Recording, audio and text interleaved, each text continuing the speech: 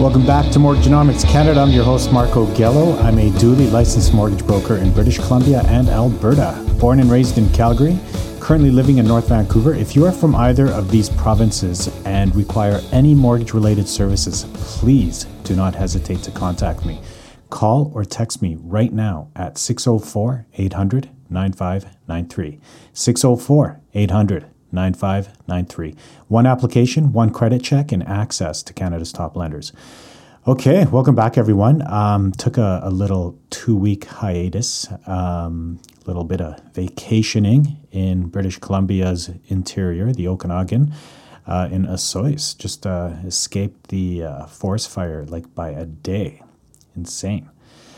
Anyhow, glad to be back, and for anyone listening out there where there's a forest fire nearby, hang in there. And I was able to get a firsthand account of what the recovery is like, or the battle, as far as, you know, the planes and the helicopters coming in and scooping up water and dousing the flames in the hot spots and all that terrible stuff. But keep up the good work out there for all of those that are involved in that effort, and hang in there for those that live and vacation near these areas. I think we'll get past this one like we do every year.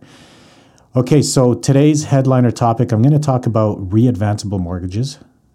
What are they, and how do you qualify for one? But before we get to that, here's what's on my mind this week.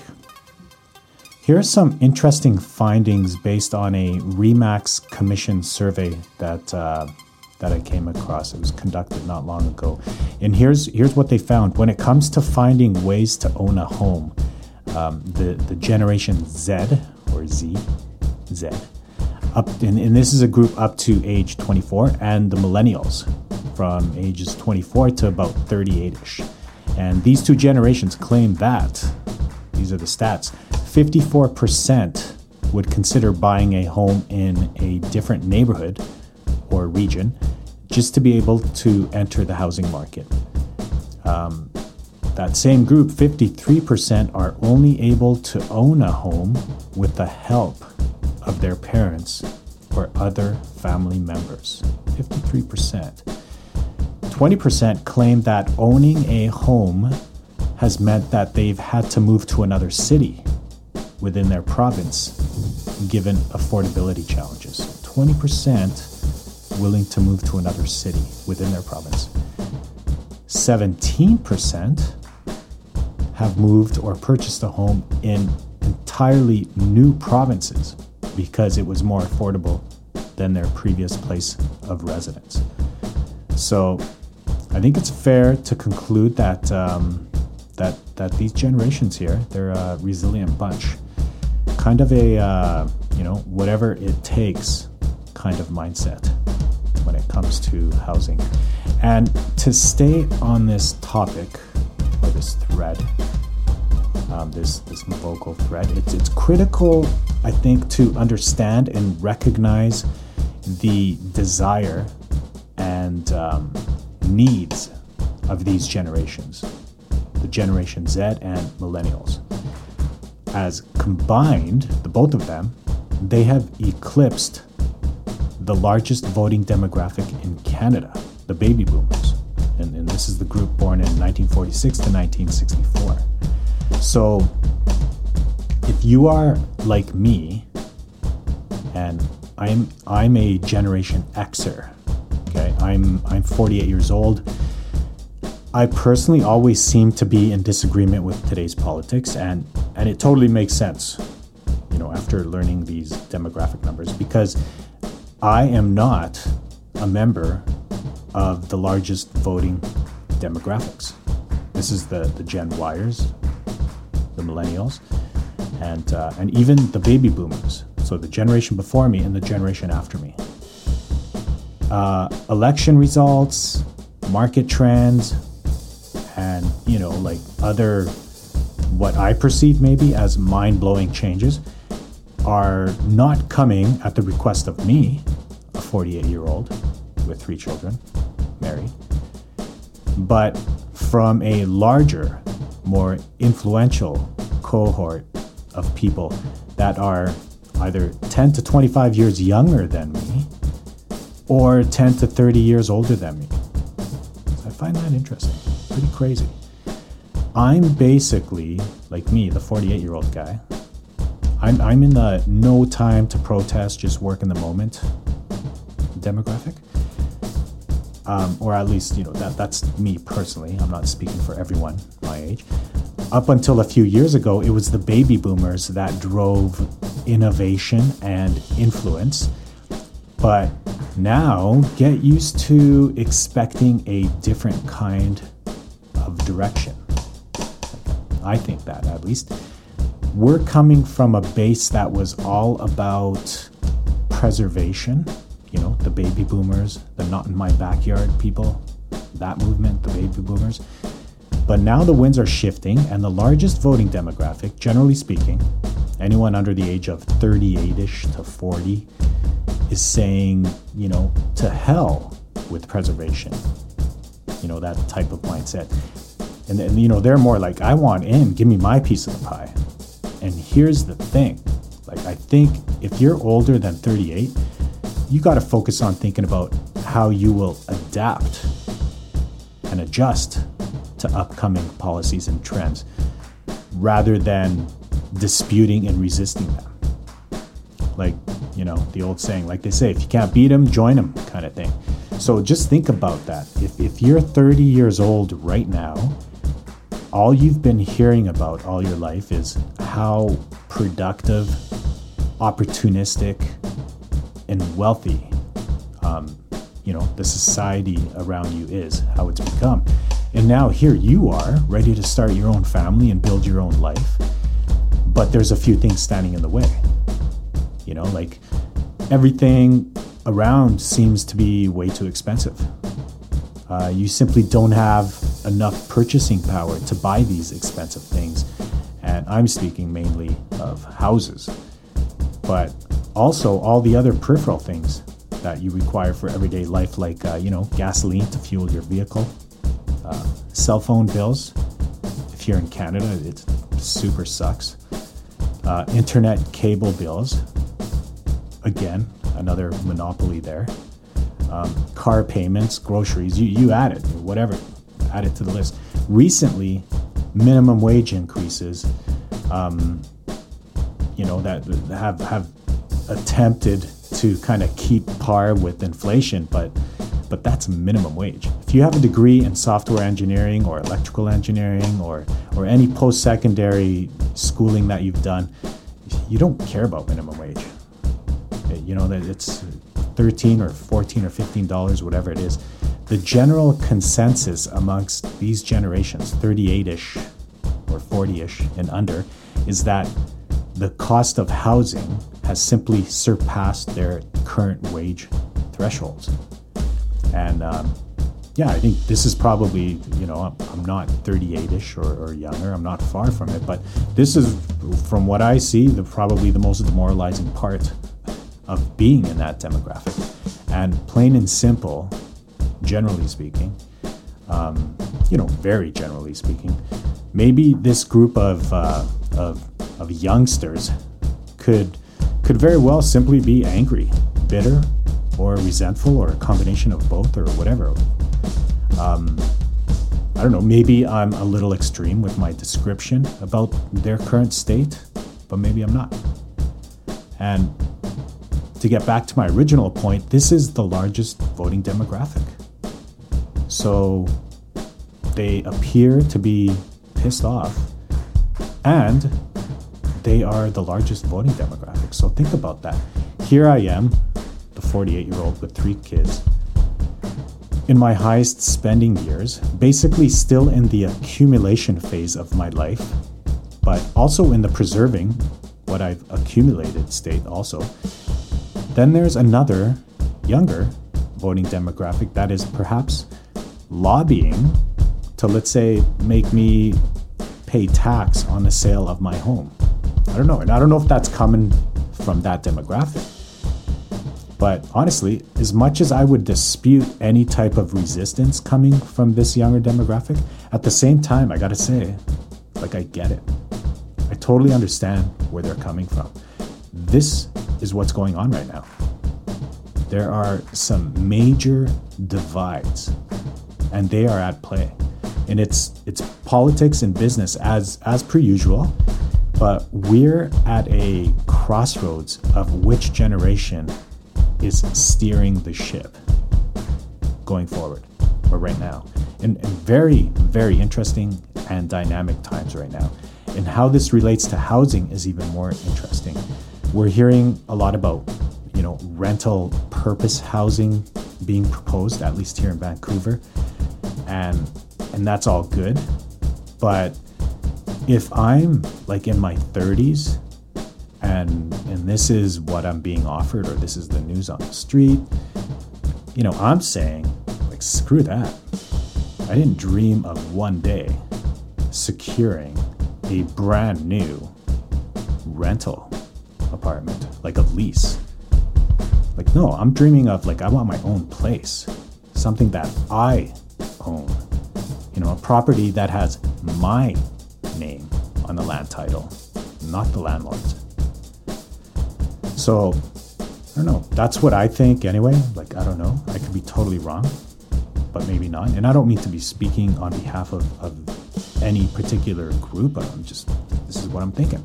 And lastly, on this whole influential generational topic, me personally, my own personal conclusion as a 48-year-old Generation Xer, married with 3 children, in my time-restricted, work around the clock to pay the bills lifestyle mode, I'm quietly choosing to be light on my feet and kind of just adjust with whatever is thrown my way. And really, I don't think it's a bad way to be. Like, I have absolutely no time to protest or lobby, like none. And I know I sound like a lazy citizen or participant within democracy, but it's not that I'm lazy. It's simply because I'm 48, married, and have 3 demanding children. And when I say demanding, I mean in an amazing, fruitful, loving way. So basically, it boils down to priorities. And at this stage in my life, I'm more into adjusting accordingly and looking for opportunities rather than joining the movement to make the change. Okay, so yeah, that's just what's on my mind on that front there. Let's carry on with something a bit lighter now. Let's see. Global population.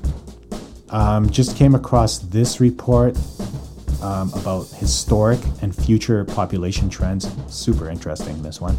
Since 1950, the global population has increased from 2.54 billion in 1950.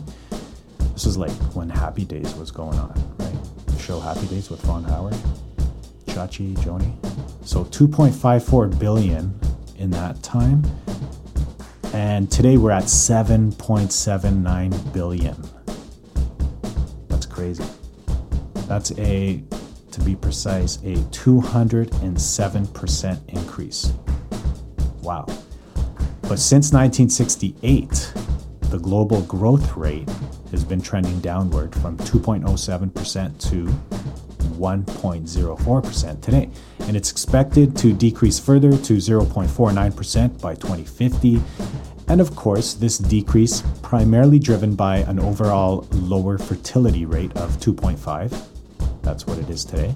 And of course, this is globally. So 2.5 fertility rate. In Canada, it's actually 1.5. So back in 1950, it was 4.84 globally.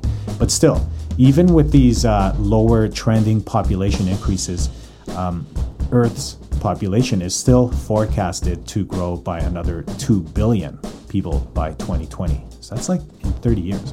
So the takeaway here, very, very generally speaking, I would think there would be less demand for houses and growing demand for condos, townhomes, apartments, the multi-family type of units. But in saying that, don't expect houses to plummet, the value of houses, because obviously they are constructed on this thing called land. which all over the world has become a scarce commodity. And that trend, in my opinion, will not be ending anytime soon.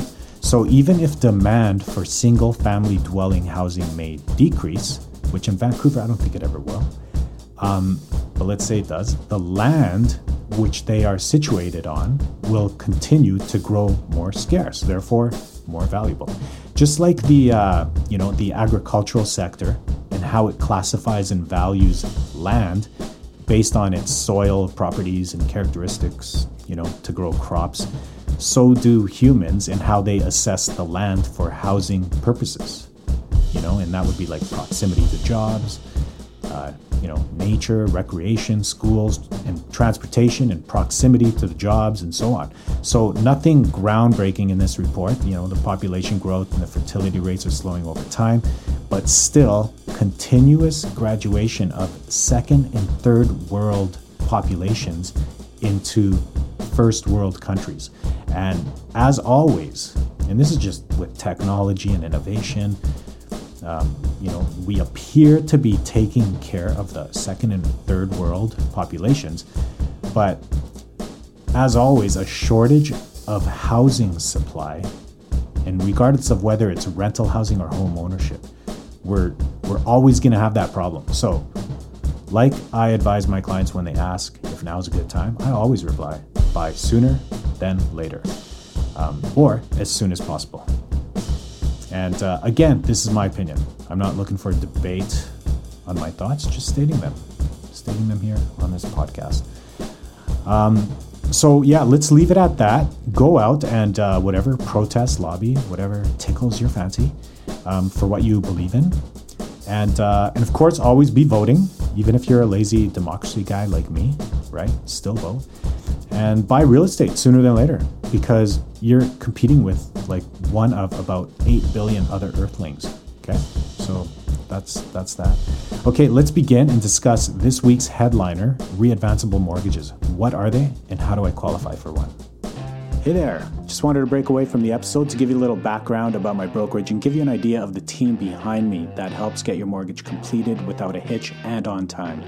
The brokerage is called Home Financing Solutions, and it's a franchise of the Mortgage Center, which, by the way, is the pioneer of mortgage brokerages in Canada, established back in 1989. Back then, things were a little different. It used to take weeks to fund a mortgage, and the application process was grueling and labor-intensive. But that was then, and this is now. The process of getting approved and into your home or prompt access to your equity is seamless and swift. Absolutely every step of our process features the latest technology to collect, gather, adjudicate, and safely store your information.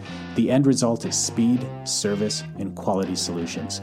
But we also recognize that technology is only as good as the human that is operating it. So not only will you experience the best that technology has to offer, you can also expect personalized follow-ups from Kelly and Justin, who are valuable members of my team. The three of us love what we do and continuously look forward to taking your calls and helping you accomplish your real estate goals. Call or text me at 604-800-9593. 604-800-9593, or look me up at homefinancingsolutions.ca. One application, one credit check, and access to Canada's top lenders. And now, back to the episode. If you're about to secure a mortgage, here's something you might want to consider, regardless of whether it's a purchase, refinance, or renewal. Make the mortgage readvanceable. What does readvanceable mean? Firstly, a readvanceable mortgage starts out as a typical mortgage where a specific portion of your payment goes towards the interest charge, and the rest gets directly applied towards the mortgage principal, gradually paying it down over time, thereby building equity in your home. But this is where the similarities stop and the readvanceable mortgage begins to impose its leading characteristics. Firstly, readvanceable mortgages include at least two components: a regular principal interest mortgage and a home equity line of credit. The supplementary home equity line of credit acts as the primary component that allows the mortgage to become readvanceable. A mortgage becomes readvanceable when the first mortgage payment is made and it continues on until the mortgage is eventually paid off. But here's where it gets really interesting. As the mortgage principal is getting paid down with every mortgage payment, the corresponding home equity line of credit limit increases proportionately by the precise amount of the principal paydown. So let's say you have a $500,000 mortgage with a monthly payment of $2,175, so that's principal and interest combined, with $1,275 of that $2,175 going towards the principal and $900 towards the interest. In a readvanceable mortgage, the $1,275 principal allocated towards the principal would instantly increase the home equity line of credit portion by that same precise amount. Furthermore, you can also access or withdraw these proceeds within days of your most recent mortgage payment, hence the term readvanceable. So, after 5 years, the total principal paydown on the fixed portion of that mortgage would be about $79,000. This figure would also directly translate to an increased home equity line of credit limit for precisely the same amount. And lastly, payments are only payable on the balance owing. Unused funds will remain fully accessible into the future for as long as you own the home. So this product doesn't expire, it doesn't get canceled. It's there essentially forever as long as you own the home. Interest is typically calculated and determined based on a small premium on prime rate. So currently 2.45%, that's prime rate. And as of today, the best mortgage line of credit, home equity line of credit, is at prime plus 0.5. And there are always exceptions, for slightly lower rates. There might be promos going on, but generally speaking, the industry standard, prime plus 0.5. Some people may even have prime plus 1. For every $100,000 of borrowed home equity line of credit proceeds, it's about $245 interest-only payments on a monthly basis. In addition to making the interest-only payment on these home equity line of credit proceeds, one could also arrange to increase the monthly payment as aggressively as they desire, because this product is fully open. There's no penalties. If you win the lottery, you can pay it off. You will not be charged a penalty. Benefits of a readvanceable mortgage: flexibility in payments, interest-only payments, principal and interest payments, or a combination of both. You can choose however you would like to make these payments. Excellent interest rates and flexibility to allocate particular mortgage amounts to specific mortgage terms and amortizations. Divide your home equity line of credit proceeds into as many as 14 unique sub-accounts and receive dedicated statements for each account. This is especially valuable when using HELOC, or I'll call it HELOC, home equity line of credit, proceeds for investment purposes, as you can source and verify the precise tax-deductible interest charges. And your accountant will love this. So if you allocate $50,000 of your home equity line of credit into, let's say, a non-registered mutual fund, like a mutual fund that generates capital gains, you can have a separate ledger within your statement that will tally the interest payments, the annual interest payments on that $50,000. So you're totally on board with CRA, and your accountant can accurately pinpoint the interest that you've paid for that investment. And that investment can, you can gain the tax deductions from the interest payments that you're making on that investment. Excellent way to build an emergency supply of funds. No need to ever reapply for a refinance, as home equity is automatically converted to a fully accessible HELOC, home equity line of credit. This also eliminates legal fees associated with any type of refinance for a mortgage. Funds can quickly and conveniently be diverted to purchasing units in a mutual fund, thereby creating a tax deduction on the monthly interest payment, like I mentioned before. So consult with your accountant and financial planner on investments and tax deductions, or just give me a call and we can have a general conversation about it, as I do have firsthand experience in doing these strategies myself. Disadvantages of a readvanceable mortgage. If you have less than 20% equity in your home, you are not eligible for one of these, for a readvanceable mortgage. The precise equity is determined based on a lender-selected appraisal. Okay, so if you're interested in this, you will most likely certainly have an appraisal that will be required from the lender. If you find access to money or credit tempts you to spend more than you can afford, then don't get this. Think twice before applying for a readvanceable mortgage. If you get one, you might find it too easy to spend money and avoid paying down debt. So avoid this or think extra hard about getting it. In summary, readvanceable mortgages are excellent mortgage products for various reasons and are especially popular amongst self-employed applicants, as they often value the ability to have access to large amounts of cash at preferred terms. Readvanceable mortgages are also somewhat safeguarded against applicants who may tend to run up the balance unnecessarily, as the barrier to qualify for them is quite high. Above average credit scores are required to qualify for readvanceable mortgages. Refinances are limited to 80% of the appraised value of your home, but readvanceable mortgages are capped at 65%. The remaining 15% of refinance proceeds cannot be readvanceable. All right, that's all I got for today. Call or text me anytime if you have any mortgage questions at all, especially if you are in British Columbia or Alberta, as I am licensed to service these specific provinces, and especially if you are from Vancouver or Calgary, as I'm very familiar with these markets. Call or text me at 604-800-9593, or you can visit my website at homefinancingsolutions.ca. Thank you again for tuning in to Mortgagenomics Canada. Stay well, everyone. Talk again soon.